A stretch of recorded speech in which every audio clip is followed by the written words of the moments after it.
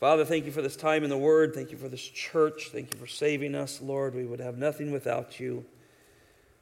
We would just wrestle around trying to somehow prove ourselves worthy of your love. That would be exhausting and such a failure. But in Christ, we have everything we need. You've granted us strength and power, your own Spirit. Even in the toughest circumstances, you are there with us, and we can find victory in Christ. I thank you that you love us, you never leave us nor forsake us, and you left us with the most perfect manual man could ever desire. So Lord, may we be good stewards of it. May we love the Word. May we read it. May we study it. May we believe it. That's the hardest part, Lord. Help us believe the Word in daily life, Lord, so we can live for you. Thank you for your love for us. Thank you for letting us sing to you tonight. And the glorious sound it is of hearing the brethren sing to our Savior. May that have been sweet aroma to you. In Jesus' name, amen. Well, we left Moses and the nation of Israel off at the base of Mount Sinai, if you remember. They had made their way there and set up camp. And God dwelt there among them, really on top of the Mount Sinai. He came down in such a fiery display. They were given a line not to come across that line, neither man nor beast. Great fear fell upon them, in fact, if you remember this. Chapter 20, chapter 24, so forth. And they did not want to approach God. They wanted Moses to approach God for them. They were afraid of God. And God calls Moses up the mountain, and he begins to give him instructions. And what's fascinating, he's given him instructions of how he can dwell with a bunch of sinful people. I have found that an overwhelming, encouraging, yet challenging truth as I've studied this. Here is this holy God designing a plan with Moses how he can reside with them. They're sinners, just like you and I. And here is holy God, and he wants to be in their midst of his people, the nation he has called Israel. And he wants to be there, and by his grace and mercy, he establishes his plan and begins to give it to Moses. Moses goes up on the hill, and God begins to give him blueprints, right? Of some sort, of what this tabernacle, this tent of meetings, what this is going to look like, and just how this holy God can come and fill it and be there among these people, and how there can be a temporary withholding of a righteous God on an unrighteous people, and how he can be there with them for a while. It's fascinating. Now, in the text, there's so much details, and what I'm going to do is kind of lump things together and give you overviews of these next couple of chapters, and then we're going to run over to Hebrews and put it all together in Christ. But God is giving these tremendous blueprints to Moses, and they're very detailed, and they're difficult to read through if you're reading through your Bible. Sometimes you go to them because they're repetitious in some ways. But yet, I want you to keep in mind as we look at this, and as you read through your Bible, maybe you're doing a yearly read through the Bible, and you come to Exodus, and of course Leviticus is a little more difficult at times. You keep in mind that all this is being done so a holy God can reside among people. That helps me get through that.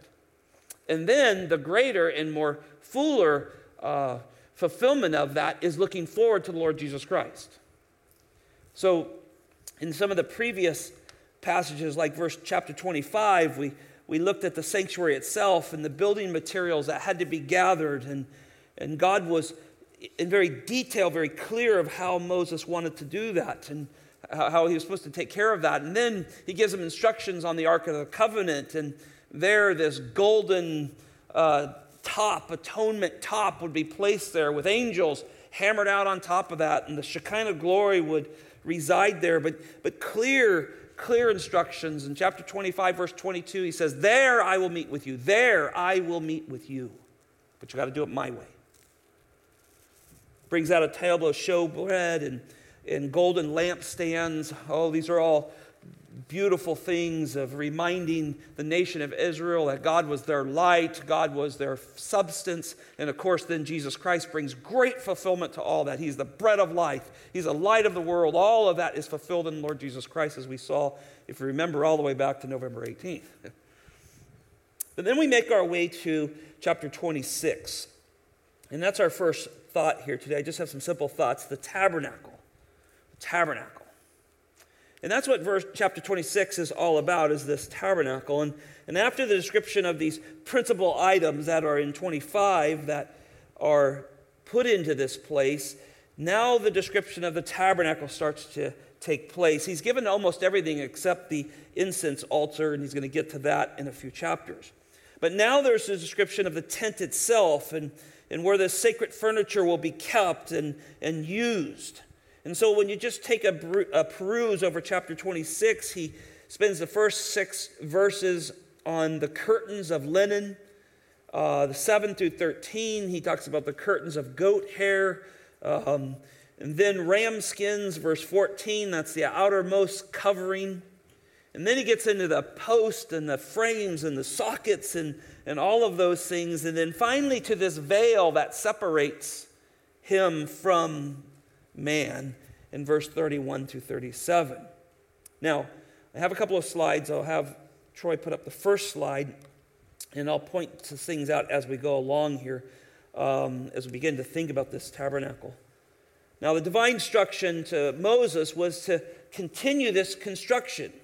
And the way he gives it, which is fascinating, the way God brings us down to Moses, is he starts from the innermost part of the Holy of Holies, and instruction works inside outwards, with the final piece being the curtain of separation when he gives the details here. And so there's a description of the tabernacle that it just leaves a lasting impression on you when you study this, of the sheer numbers of coverings and curtains and hangers and hooks and rods and all of this. And the description helps you understand that there was a tremendous privilege for God to be among them, but yet it was detailed. That is God among men. And that's not an easy thing with the holiness of God and the sinfulness of man. However, access to God, though not easy, God decided to put himself in the middle of the nation. We'll see in future passages where he lines the nation up with the tabernacle carried in the middle of them, and tribes out front and tribes to the right and tribes to the left and tribes behind it. And that was not done just merely for protection, which was a great military strategy as well, but it was to show that God was in the center of his people. He always is in the center of his people. I've said so many times through the years, the most holy place in the world is right where you're standing if you're a believer. Because God has taken up residence with us in our hearts. But in this Holy of Holies, this most holy place, there was only one person permitted. And it was a high priest. And these are the instructions that are starting to come in these passages. And that was only once a year. Once a year, one day out of the year, Leviticus 16, the Day of Atonement, could one man come in and approach God. Well, on that very special occasion, a high priest would take repeated precautions, cleansing and washing and cleansing and washing and cleansing and washing, in order to protect himself from his own sin and even the sin of the nation as he stepped into the presence of the Almighty God, as his Shekinah glory would fill the temple. And there, this high priest would enter that most holy place with this sacrifice of blood, an innocent animal, an unblemished animal. That blood would be brought in and it would be sprinkled on that atonement, on that what we refer to as the mercy seat, the golden top of the Ark of the Covenant, and that would be thrown across there. Now, the scene looked like this, according to Leviticus 16:13, that this smoke from the incense and the altar just outside would have carried up over that veil and filled that inner room. It was designed that way. And the high priest would walk into that most holy place, and he was not to look directly, according to Leviticus, not directly at the ark itself, lest he would die. Now, all of this gives you a picture of limited access to God. And as New Testament Christians, New Covenant Christians, this is really fun to study. There was a limited access to God. But that was all going to change, wasn't it? Before we get too much deeper into this passage, I want you to go over to me with the New Testament real quick, because we're looking at that veil, and I want to just look at Matthew. I found myself back in this text, just marveling at what happened at the death of Christ. Matthew chapter 27, verse 50.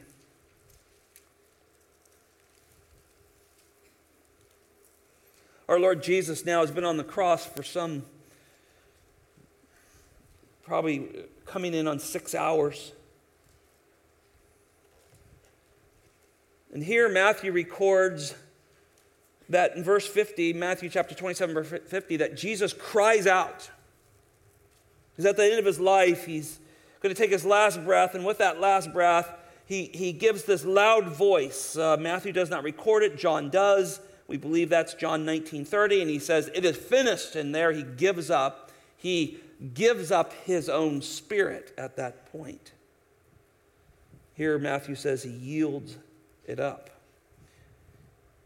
And one of the most incredible events happens from all the way from this Exodus passage, where the instructions to this veil are given in such detail. We looked at them in November.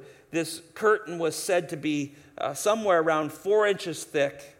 When the soldiers of Rome destroyed the temple in AD 70, they tried to hitch teams of chariots up to tear this veil, and they could not do it.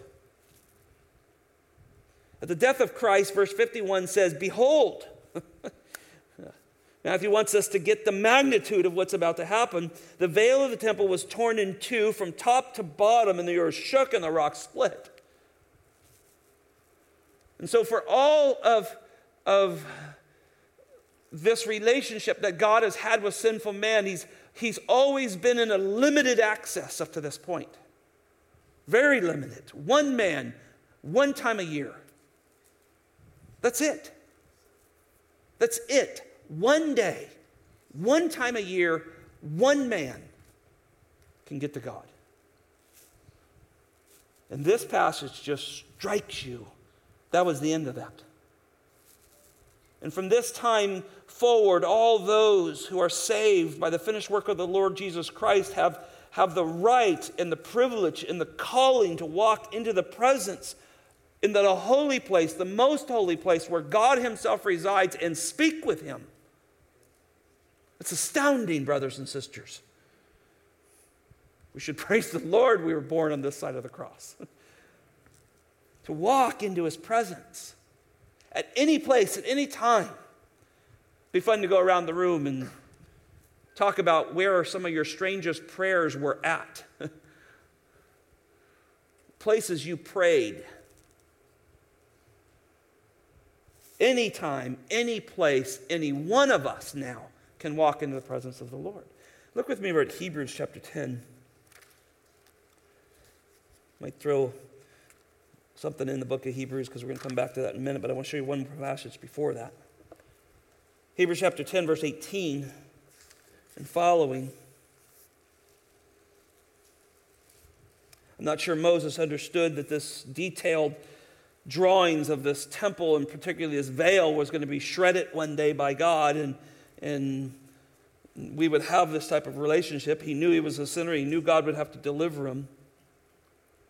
But those that came after him, those who would have known the law but had come to Christ, the writer of Hebrews begins to plead with them not to turn back to lesser things all through the book of Hebrews. Hebrews chapter 10, verse 18 says, "Now, where there is forgiveness of these things, there is no longer any offering for sin." Isn't that beautiful? We would waste imagine all of us having to come here and we being sacrifices all the time, all the work that would go into that. And how easy it would be to be in a long line of people going, I wish they'd get their lambs done. I got to get mine done. And how easy the aspect of worship would fleet away because there was only one man who could stand before God in one day of the year. And I love this verse because it reminds me that where there's forgiveness of these things, there's no longer any offering for sin. We don't ask Christ to die again. We don't offer him anything but believe in his finished work. So verse 19, therefore, if that's true, brethren, since we have confidence to enter the holy place by the blood of Jesus, and look at this, by a new and living way. So he had to remind these first century Christians there's a new and living way. They were tempted to stay in that old way. They're tempted to come with their own efforts still. Boy, that's a temptation for us today, isn't it? But I better go to church unless God doesn't bless my business. Or he doesn't bless me with good health. I'll do this in order to gain something from him. Such earthly, sinful thinking, right? There's a new and living way which he inaugurated for us, notice this, through that veil, right? The one we're seeing in Exodus, the one that ripped in Matthew 27. That is his flesh. Through his flesh, through him coming to earth, representing us, he could bring us right through the veil. If it's some spirit form, like some believe, that Jesus was here just in some spirit form, he doesn't bring us through the veil. Notice that term flesh. It's in his flesh, meaning his incarnation. He was able to represent us and bring us right into the presence of the Almighty God. In verse 21, and since we have a great priest over the house of God, let us draw near with sincere heart and full assurance of faith. I love these passages. When there's doubt, when you try to fall back on your own strength, where you're reminded we have a great priest over the house of God, I put my faith in him and I find confidence. Everybody wants to know about assurance. I think when you plant churches and you start with a lot of young believers and non-believers, you answer these questions over and over. Because people automatically think, yes, I believe in Jesus, but what do I need to do? What can I do to add to this to help this come about? And the writer of Hebrews is encouraging these first century believers who have been raised going to temple, raised under the rabbinical teaching of the nation of Israel, raised under all these laws and traditions, reminding them that you draw near to God through Christ with a sincere heart, full of assurance, having our hearts sprinkled clean. They would have known this language, wouldn't they? They could see that blood in their mind's eye going off the fingertips of that high priest. And here he's saying, see that blood of Christ falling upon you, that he washed you clean. And notice this, he sprinkled you clean from even your evil conscience. The Day of Atonement was once a year, one man, once a year. Hold back the wrath of God. Hold it back like a dam holds back water. One more year, hold it back. Sin would have to be dealt with, and that would not cleanse your conscience. You would have struggles with conscience. But here he says, cleanse your evil conscience, and our bodies washed with pure water, the purifying work of the Lord Jesus Christ. And then verse 23, let us hold fast to this confession of our hope without wavering. And that word wavering is important when I think Christians waver because we quit holding fast to this at times. It doesn't mean you lost your salvation, but you certainly waver when you don't put your faith in Christ that day. But we're to hold this without wavering. This is why we sing songs. I believe. I think we did this last Sunday. I believe when we start making statements. This is why we have a doctrinal statement for our church that's very detailed and has some actual length to it and supported by tons of scripture. Because it's a statement. We hold fast to this confession that Jesus Christ died once for our sins. We believe that. I'm forgiven by the death of the Lord Jesus Christ. If you don't hold fast that confession, you will waver. In fact, you find yourself wondering if you're saved. But notice what it's based on. For he who promised is faithful. That's why we come to church, verse 24. Stimulate each other in love and good deeds, and not forsaking the assembling of ourselves together. There's a whole internet church out there now. I trust many of our people that are home can't be here because of physical limitations, but there's a whole internet church now in the world, thinking somehow they can fulfill this that way, but the Bible says that's the habit of some. This has always been a problem. People don't want to gather because there's accountability there, and we have to love one another, and that's hard to do at times. But that's the idea. That's what blood-bought Christians do. We love one another, and we encourage each other, and we even exhort and challenge one another. We'll go back to the book of Exodus with me, because he gets into the next instructions in chapter 27.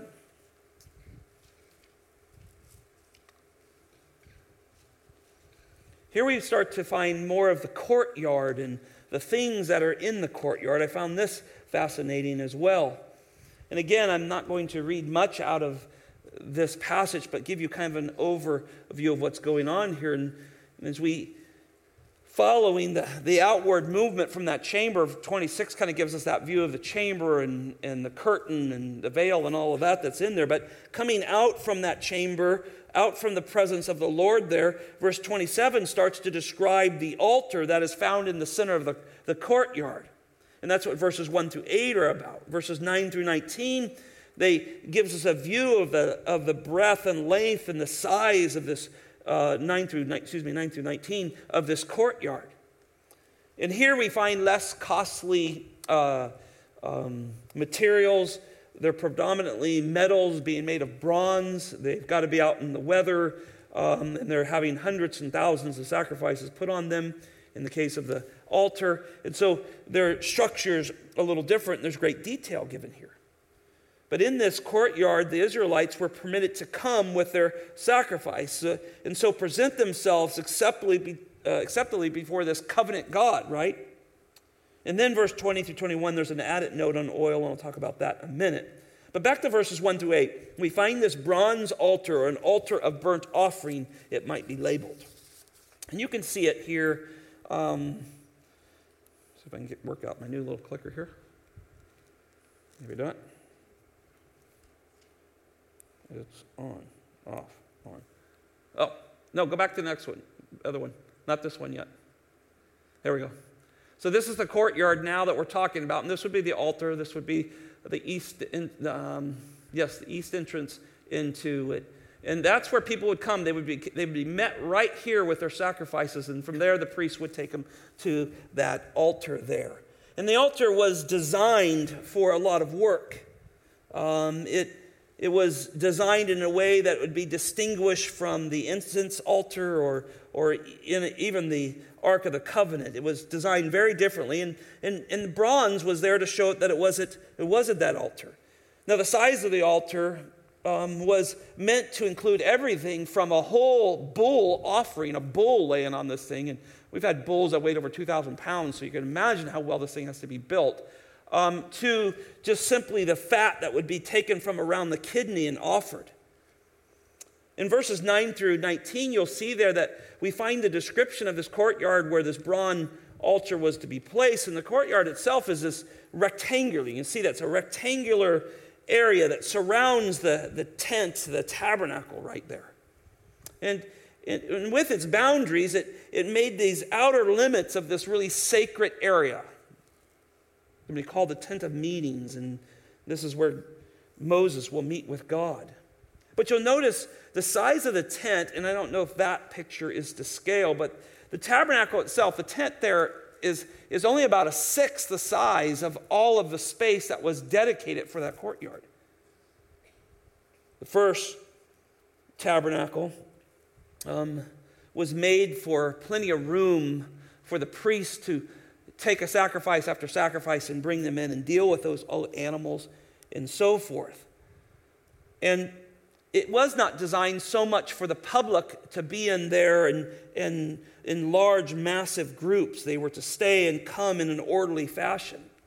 Later on, if you study Solomon's temple, or even King Herod, who rebuilt the temple, he made courtyards and waiting areas and even courtyards for women and so forth. All of those were there. But in the beginning, it was just this right here that you see on the screen. Verses 20 through 21, I wanted to take a short note at this because I thought this was actually kind of fascinating. Here he gives a description to the sons of Israel of what to bring as far as oil for this lamp. Now it's interesting he drops this right in here, but they were to bring a clear oil of beaten olives for the light and to make the lamp burn continually. In verse 21 it says, in the tent of meetings outside the veil, which is before the testimony, Aaron and his son shall keep it in order from evening to morning before the Lord, and it shall be a perpetual state throughout their generations for the sons of Israel. Now these verses here give some direction that are included here in the way the oil of the lamp was to be used. I did a little thinking about that. I thought, well, man, it could get pretty black inside that holy place with that burning all the time. But God had a way of leading them to do this right. They were to take olive oil, and they were given instructions to not take olive oil and press it like they would in a press where little bits of olive would fall in it. That's actually a lower quality oil, and that's what would make it smoke. Josephus said that they would take the best olives, and they had rocks that were soaked in olive oil over the years, and they would put the olives on this big rock, and then they would lay flat rocks on top of that and just let the oil from gravity just come out of that. And they used only that purest oil for this lamp in the temple, in the tabernacle. And the reason they did that, it was so pure because it didn't have any pieces of anything in it. It would burn clear and long and almost have no smoke. Now, Josephus said probably around his time they would light 3 of the lamps during the day, and at night light 7 of them. So this was representing that God was with them at all times. Now, verse 21 is also something, we'll come back to this later, but this is the first time we see the mention of the tent of meetings. And that's an important thing. I have it marked in my Bible because this tells us that the Lord has divinely pronounced that the Lord would meet Moses here in this place. This is where God was coming, and that's why there's so much detail given to this. Now, the mention of Aaron and his sons, they've been mentioned now. There's a transition that's going to come, and Aaron and his sons are now going to be the priests who are going to go in and take care of the atonement and the showbread and so forth. In the next 2 chapters, we'll see the garments in preparation for them. But the lamps were to be burning all the time to remind them that God was ever present with them. He was watching. He was there. Now, although all the items of the tabernacle have not been mentioned yet, you can get an understanding of what's happening here. And you can see the value that was placed on the high priest in this tabernacle, how he was supposed to move in there, how he was to be reminded as he approached God, that God was an ever-presence with them. God delivered them. God provided for them. All of that was to remind them. But as they came into this courtyard and made their way to this burnt offering, this bronze altar here, they would come in through that east end, right into the end of the tabernacle gate there. And they would come to this bronze altar, and if you notice, it's quite large, and it reminds you that in the text of how big this thing is.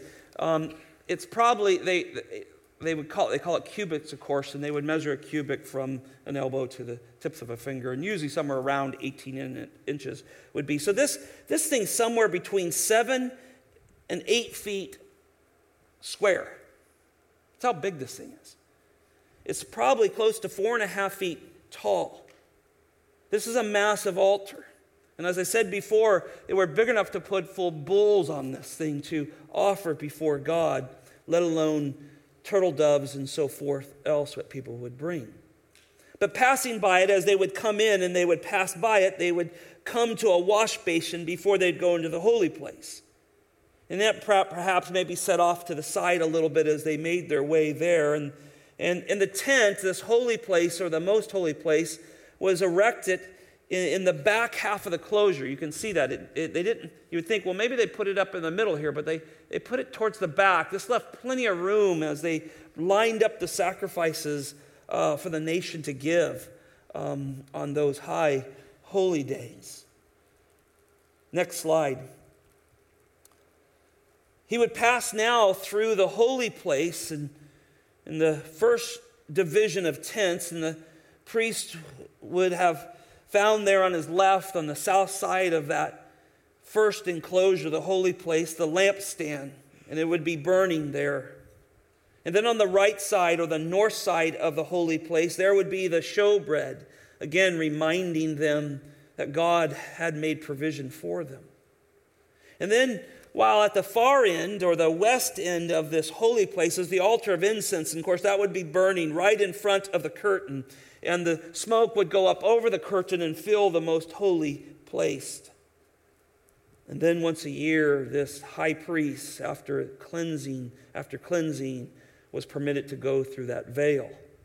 Now, once he would go through the veil into the most holy place, there in front of him would be this Ark of the Covenant, with its golden atonement cover, with 2 cherubim hammered out and wings stretched out, and the Shekinah glory filling it. And there's no way that this picture does that justice, but can you imagine being the only guy once a year walking into that, and there this Shekinah glory. They had seen the pillar of fire that had led them through the wilderness, but now it's hovering right above this atonement seat, properly named by God. What a massive visual that must have been, what intimidating it must have been. And yet, here's the kindness of God to dwell with sinful men. He made a way to dwell with sinful men. And yet all of this is a foreshadowing of greater things to come.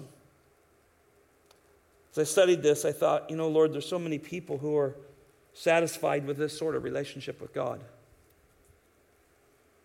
I'll just find a guy, and that guy can talk to God for me. I can give a little money. I can do a little bit of that. I can show up a couple of services here and there. He can put something on my tongue, and he can do all that, and I'm just happy with that. You know what I'm talking about, don't you? See, many people are very happy with this. They don't want a personal relationship with an almighty, holy God.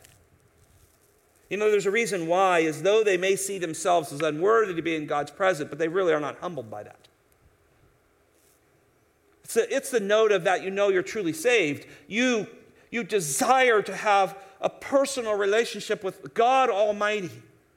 And by this faith that God grants us to believe, through the teaching of the Word of God, or somebody shared the gospel with you, that that's going to come through the Lord Jesus Christ, and you long for that personal relationship with Jesus Christ. That's how you know you're saved. Otherwise, most of the world is just fine with some kind of religious thing where somebody else can just take care of that stuff, and I'll let that happen. But that's not the saved. That's not the saved at all. Oh, we desire and thank God daily that we have a personal relationship with the Almighty. Isn't that fascinating just to think about for a few moments? The Almighty God, the everlasting, immortal Father, I can call him Abba. Can you imagine dropping back into time and telling these guys that? Oh yeah, don't go near that. Later on, history tells us that they tied ropes onto the feet of priests. They were struck dead in the presence of the Almighty God and drug out of there. But not us, not us. Oh, we have a beautiful relationship because of another high priest. Let me take you back to Hebrews, and let's do a little jet tour through Hebrews real quick. I want to encourage you today. I love studying the Old Testament, but the reason I love studying the Old Testament is because it leads me right back to the New Testament. I love to see the power and authority and glory of God in the Old Testament, but it runs me right to the cross. And there's no better book to interpret the Old Testament than the book of Hebrews. Keep your fingers labored up. We're going to make a little tour through this book. Chapter 1, verse 1 through 3. Here we're introduced that God, after he spoke long ago to the fathers and prophets in many portions, in many ways, he in these last days has spoken to us in his Son, literally in Son. If you look at the Greek. He's spoken in Son. This important phrase there. Whom he, God, appointed heir of all things, through whom also he made the world. So he's not only appointed and given everything, but he's whom God made everything through. He's Creator Christ, isn't he? We should refer to him as Creator Christ. Christ, it is he who is the radiance of his glory. Right there. The Shekinah glory. He's the radiance of that. You want? Oh, I'd love to see the Shekinah glory. Look to Jesus. That's what the Bible's telling us, right? This is Old Testament terminology right here, pointing to Jesus Christ. Is the radiance of his glory. He's the exact representation of his nature. They share a divine nature together. He is not a lesser God. That's what the world believes. In fact, most of the world rejects him as God. Only Bible-believing Christians see him as fully God. Notice that he upholds all things by the word of his power. Hey, this is the kind of high priest you want. He holds all things together by the word of his power. Does that statement ever get old as you study the Bible? I have preached on this passage countless times, and every time I come to that phrase, I just stand there and think of awe of our Lord Jesus Christ, the same one who hung on the cross, holds all things together by the word, or you could even say this, the power of his word. He's got it all together. Now look at this next phrase. This is well marked in my Bible. When he, Jesus, had made purification for our sins. This whole setup, this whole tabernacle, the whole system that God set up with the nation of Israel so that he could be in their presence was all about purification, at least for a year, to hold off the wrath of God. But notice this phrase. Here, this high priest, the Lord Jesus Christ, comes and he purifies in one presentation because he brings his own blood. And not only did it take care of that year, but it took care of the entire, of eternity, because those are what he does. He sat down. When he said it's finished, he meant it was finished. Don't add to this. I'm done. And he sits at the right hand, and they're given all the authority and all the power of the majesty on high, the Bible says. Christ made a way. Christ made a way to the Father for all of eternity. Oh my goodness, is that good news? He's the great high priest. I got to get going. Chapter 3, 1 through 3. We're doing a jet tour here. Therefore, holy brethren, I love that phrase. Chapter 3, verse 1 to 3. Therefore, holy brethren. He throws an extra term in there, doesn't he? Because this is what Jesus did. He made us holy, not for 1 year, but for all of eternity. So, holy brethren, partakers of heavenly calling, consider Jesus the apostle, the sent one is what that means, and high priest of our confession. He's the one that went into the Holy of Holies. He was faithful to him who appointed him. So the Father sent him. He submitted to the Father, took on humanity, lived a perfect sinless life, obeyed him flawlessly in order to save us. And then he says, as Moses also was in his house. Listen to this. For he has been counted worthy of more glory than Moses. Why is he doing that? Because people still love to worship men. And as great as Moses was, he was no Jesus. In fact, Moses couldn't wait to see his day, couldn't he? Hebrews chapter 11 tells us. He longed for those days when he would come. And he has a greater house that goes on to tell us, as this whole passage is about. Drop down to chapter 4, 14 through 16. I'm going to skip a few because I'm going to run out of time. Therefore, since we have a great high priest, listen to this, who has passed through the heavens. Isn't that interesting? He passed through, he came down here, lived a sinless life, performed the great propitiatory work that satisfied the Father for all time. When he was done, he passed back through the heavens, is there now sitting at the right hand. This is what this means. No other priest could say that. No one who went into this could say, well, I passed through the heavens and got here. No, I passed through a curtain and then another curtain and then one more to get here. And I got to come back next year. No, this one came from heaven. I think that's fascinating. He's trying to show the great difference between Jesus Christ and just an earthly priest. And he names him Jesus, the Son of God. Let us hold fast our confession. There it is again. Sometimes, brothers and sisters, just good in your prayer time just to look at God and confess truth to him. You sent your son, I had no hope. He passed through heaven. He was sacrificed himself for me. I confess that. I believe that. Affirm what you believe with God. It's not for him, it's for you. So he keeps telling about this, writer keeps telling, confirm these things. Because why? Because they're still holding on to some of them may be holding on to something they have done in order to get into the presence of the Father. Verse 15, we don't have a high priest who cannot sympathize with us in our weaknesses. That statement is telling us that he categorically understands what you're going through. And that's because he wasn't some spirit being who just floated around, ended up coming into some body and was crucified and then floated away. Born of a virgin, born under the law. All of that tells us that he loved us and died for us, and he knows what we're going through. He sympathizes with you. But the difference in him than a pastor or a priest or anybody else or your mate or whoever it would be is that this one, when he was tempted, he didn't sin. Oh, that priest. I just would not want to be that guy. I mean, first curtain coming into the courtyard, hey, that's okay. Second one going in the most holy. I mean, can you imagine that? But not this one. He's perfect.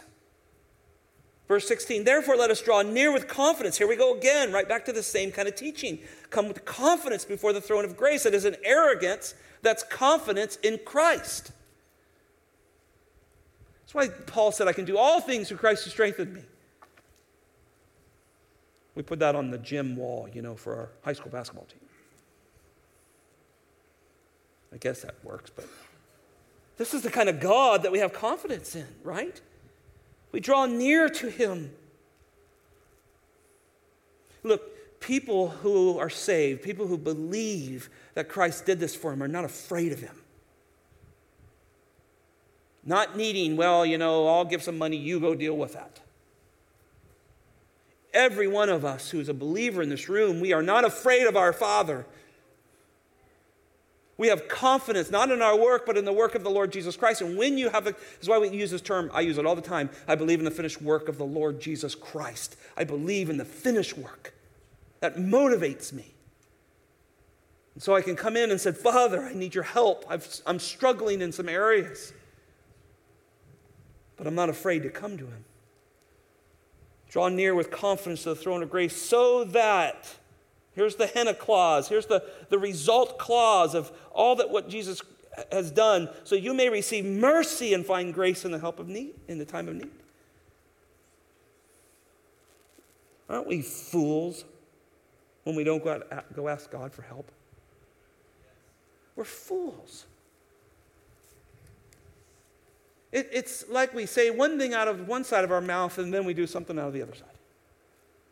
You have a Savior who passed through the heavens, passed through the veil, appeased an almighty Father, not for just a day, not for just a year, but for all of eternity. Oh Lord, come help me. I need your help. I think I've used the prayer as much as anything I've ever said to the Lord. Please help me, Lord. And I don't know if you think that's a sign of weakness or what you may think, but I just find myself praying that prayer a lot. And it's not out of fear, it's out of confidence. I need your help, Lord. Please help me. If you've counseled with me, you've heard me pray that, Lord, help us now. We need your help. Chapter 5, verse 4 through 6. And no one takes the honor to himself, but receives it when he is called by God, even as Aaron. This is a gift, right? To go into the presence of God, it's a gift. It's an honor, right? God has blessed us and given us this salvation. Verse 5.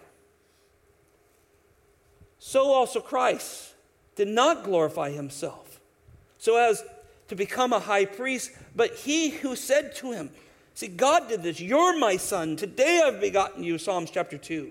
Just as he also said in another passage, which is Psalms 110, you are a priest forever according to the order of Melchizedek, eternal and king and all that. We'll see that in the next passage. Look it down with me to help understand that one. Look at 6:19. Chapter 6, verse 19. This hope we have is an anchor of our soul. All right, where's our midshipman at in here? Does that make sense?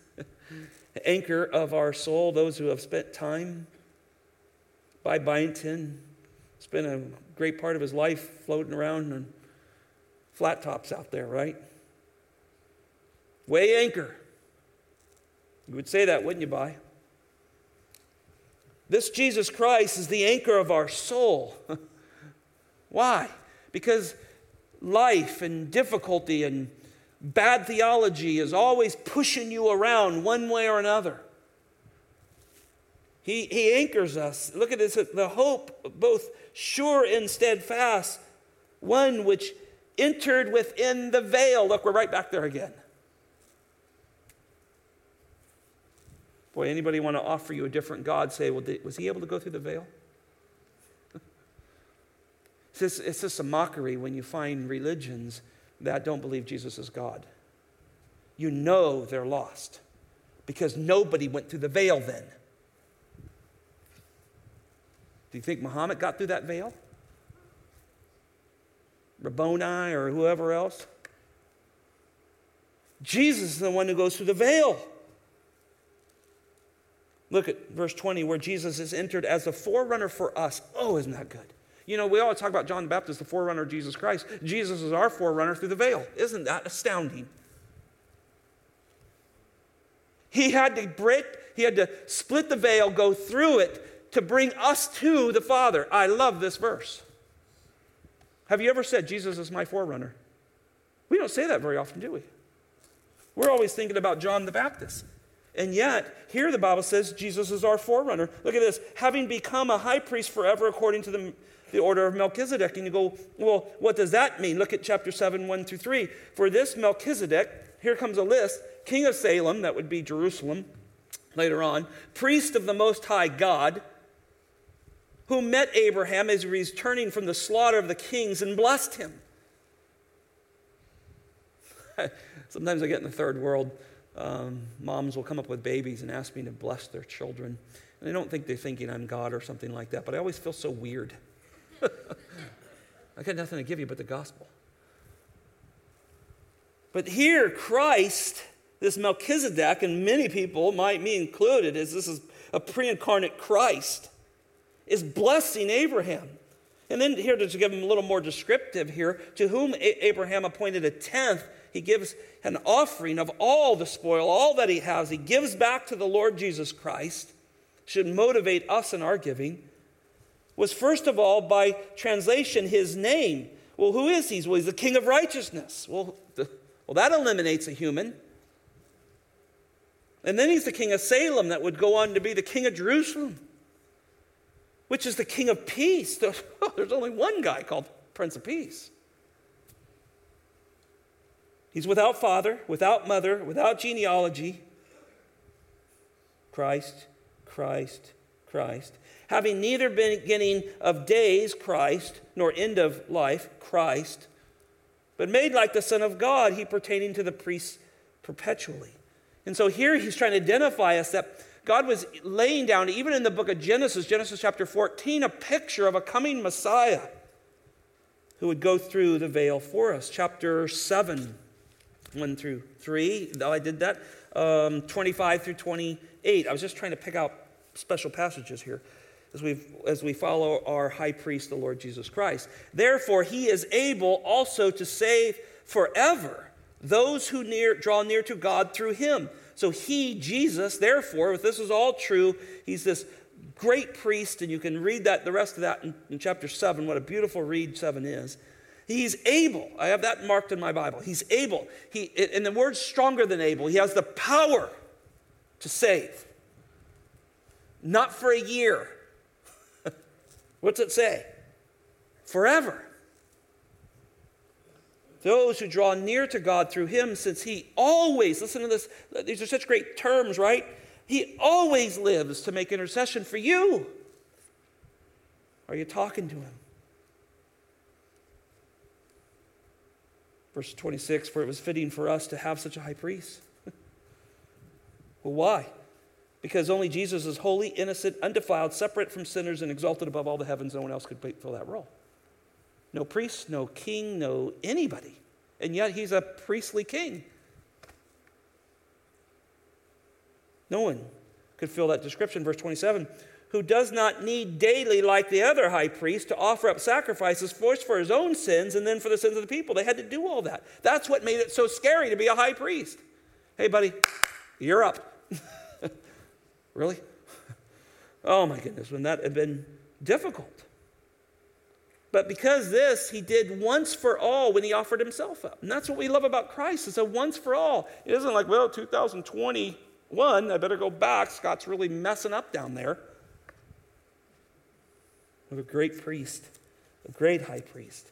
Look at chapter 8, verse 1 and 2. Now the main point is what has been said is this: we have such a high priest who has taken his seat at the right hand of the throne of the majesty on high. We've already seen this in chapter 1. A minister in the sanctuary, listen to this, and in the true tabernacle, which the Lord pitched, not man. We're right back to Exodus chapter 26 and 27, right? He's going, that was nice. That allowed me to be with you in a unique, limited way. But that's not the tabernacle we're talking about here. We're talking about the sanctuary. We're talking about heaven itself, the true tabernacle. That's where Lord pitched his tent. And think about this.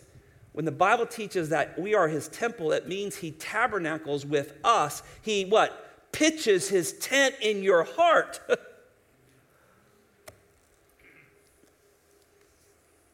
See, it's why we got to be careful, because we whine and complain and we go, I can't do this. That's a rejection of the power of God. That's why Paul says, I can do all things through Christ who strengthens me. And that's why he gives those lists of stuff, dangers in this and dangers in that and dangers in this and in shipwreck and snake pit and all those things. And in the end of all that, he writes, I can do all things through Christ who strengthens me. Because he actually believed what God was writing through him. Chapter 9. I don't know how to break this one up. We got to close with this. Now, even the first covenant, verse 1, had regulations of divine worship and earthly sanctuary. You can only come in once a year, right? For there was a tabernacle prepared, an outer one, in which were lampstands and tables and sacred bread that is called the holy place. And behind the second veil, there was a tabernacle which is called the Holy of Holies, having a golden altar, incense, and the ark of the covenant, covered on all sides with gold, in which the gold jar holding manna and Aaron's rod with which budded, and the tables of covenant, tablets of covenant. And above it were cherubim of glory overshadowing the mercy seat. But of these things we cannot now speak in full detail. Why? Because they're not important compared to what Jesus has done. Now, when these things had been so prepared, that's what we're studying in Exodus, the priests are continually entering the outer tabernacle, performing divine worship. They're sacrificing over and over. But into the second, only the high priest entered once a year, not without taking blood, which he offered for himself and for the sins of the people committed in ignorance. The Holy Spirit is signifying this, that the way into the holy place has not yet been disclosed why the outer tabernacle is still standing, which is a symbolic for a present time. It was there. It was a symbolic. The new covenant had not come. This was still standing at this moment. This is how you came to God, is what the writer of Hebrews is trying to tell us here. Accordingly, both gifts and sacrifices are offered, which, now here's what the problem was in this time, which cannot make the worshiper perfect in conscience.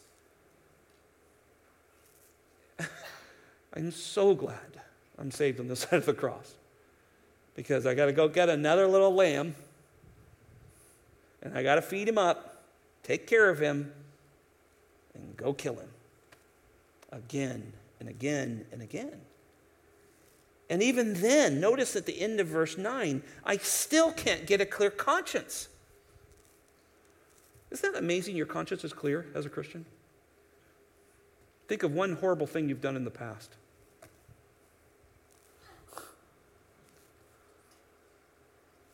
You brought it up, God didn't. I know I asked you to, but... I mean, he clears your conscience of those things. Now, this isn't some kind of scapegoat of living with no consequences to your sin. If you sin and willingly do that, you're going to have some consequences. But God even clears our conscience. That's why Paul could minister so well. Look at verse 10. Since it was related only to food and drink and various washings, regulations for the body imposed on the time of Reformation. So that's where they are. They're just at that point. Verse 11, what a great conjunction. But when Christ appeared as a high priest to come, a high priest of good things to come, he entered into the greater and more perfect tabernacle, not made with hands. That is to say, not of this creation. They were so mad at Jesus when he would cleanse a temple, that he would talk about it being destroyed, and he would talk about all that stuff because they worshiped that temple, because to them that was their way to God.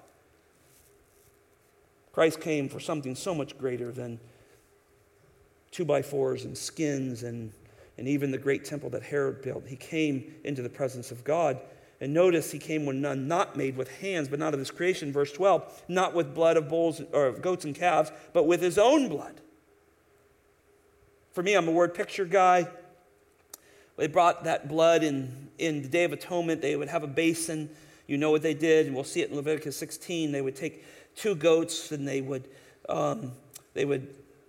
bleed out the one, and they would bleed that blood, and they'd hold that lamb up, and he would bleed out and just kind of die in their arms. But they would have a basin of blood, and that blood, they would go in through the holy place and into the holy of holies, and they would take that blood and cast it on there. The other goat would be led to show that their sins were forgiven for that year. But listen, this lamb, this final lamb, comes in with his own blood. And to me, is how I picture it. This is my Lord coming in for Scott. Hey, this is my blood. Will you forgive Scott for eternity? Wow. And the Father accepts that and propitiates. He's satisfied with it. Because look, verse 13, if the blood of goats and bulls and the ashes of a heifer sprinkled those who had been defiled, sanctified for the cleansing of flesh, if that worked for that 1 year, if that held off the wrath of God for a year, verse 14, how much more will the blood of Christ, who through the eternal Spirit offered himself without blemish to God, cleanse, here we go again, your conscience from dead works to serve a living God. For this reason, he, Jesus, the great high priest, is the mediator of the new covenant. Nobody else could mediate it, could he? So that since a death has taken place for the redemption of the transgressions that were committed under the first covenant, those who have been called may receive the promise of eternal inheritance.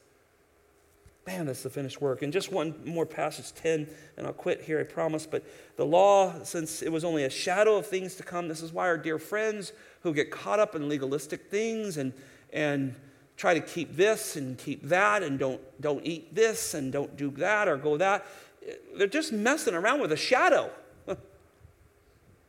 Shadows go away and come, and why would you want to do this? They're not the real form, it says here. They're not the very form of things and can never, by the same, sacrifice, which they offered continually year by year, make perfect those who draw near. So that's why legalism is so dangerous, because in the end, you were mean, cranky, and tried to keep all these rules, and then you go to hell anyway. At least be a happy guy going to hell. I mean, worst people are trying to somehow please themselves, please God in some way of what they're doing, and they're miserable, and they make everybody else miserable around them. Unfortunately, this falls in Christianity as well sometimes. Otherwise, they would have not ceased to be offered. Well, why did it stop? Well, they tore our temple down. Well, wait a minute. If that's your only way to the presence of God, why aren't you still doing it? But those sacrifices, verse 3, were a reminder of sin just year to year. That's mostly what they're for, just to remind you you're a sinner year after year.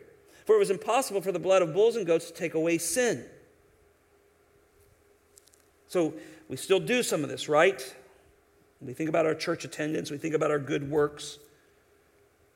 I said a prayer. I walked an aisle. I raised a hand. See, those don't take away sin. Now, that might have been how you responded as the Spirit of God was drawing you and opening your heart to regenerate you.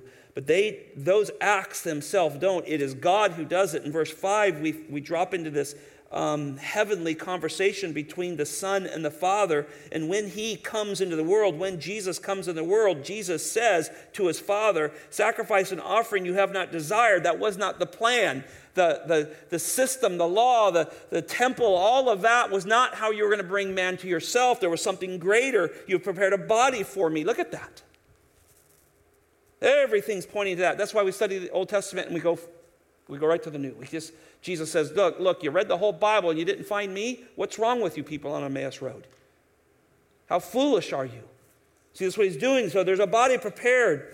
And he was told all through the scriptures, there's a seed coming. He'll crush the head of the evil one. And he's told them all the way through the Bible. Prophets came and told about one being born of a virgin, told these things, and yet they didn't believe. And so they kept trying to present themselves till they were so hardened. And when the Lord Jesus comes, only 120 people believe in him at the end of his life, it seems. Never takes away sin. And verse 6 says that he took no pleasure in it. Drop down to verse 9 with me. And then he said, behold, I have come to do your will. This is Jesus talking to the Father. He takes away the first in order to establish the second. Why on earth are people trying to keep the law in order to gain righteousness? The whole book of Galatians is written on that. He came to establish it and to establish the first. He means Jesus said, I didn't come to abolish the first. I came to fulfill it so you guys don't have to because you can't. So I came to do that so I could usher in the new covenant. Verse 10, by this we have been sanctified through the offering of the blood of the Lord Jesus once and for all. That's him right in the Holy of Holies. I've got to quit, but look at 19 through 20. I promise this is it. Therefore, brethren, here we go again. Third time we've seen this so far, and there's more of it in here. I just picked out these three. Therefore, brethren, since we have confidence to enter the holy place by the blood of Jesus, by a new and living way, which he inaugurated for us through the veil that is his flesh. And since we have a great high priest over the house of God, let us draw near with a sincere heart and full assurance. That's the work of the Lord Jesus Christ. That's why we hold him. That's what Hebrews is about. He's the greater prophet. He's the greater king. He's the greater high priest. He has a greater tabernacle. Greater is Jesus. And if you're new to our church, you're going to hear that till they take our breath away. Because that's all we need is Christ and his word. And it's enough to get through this difficult life.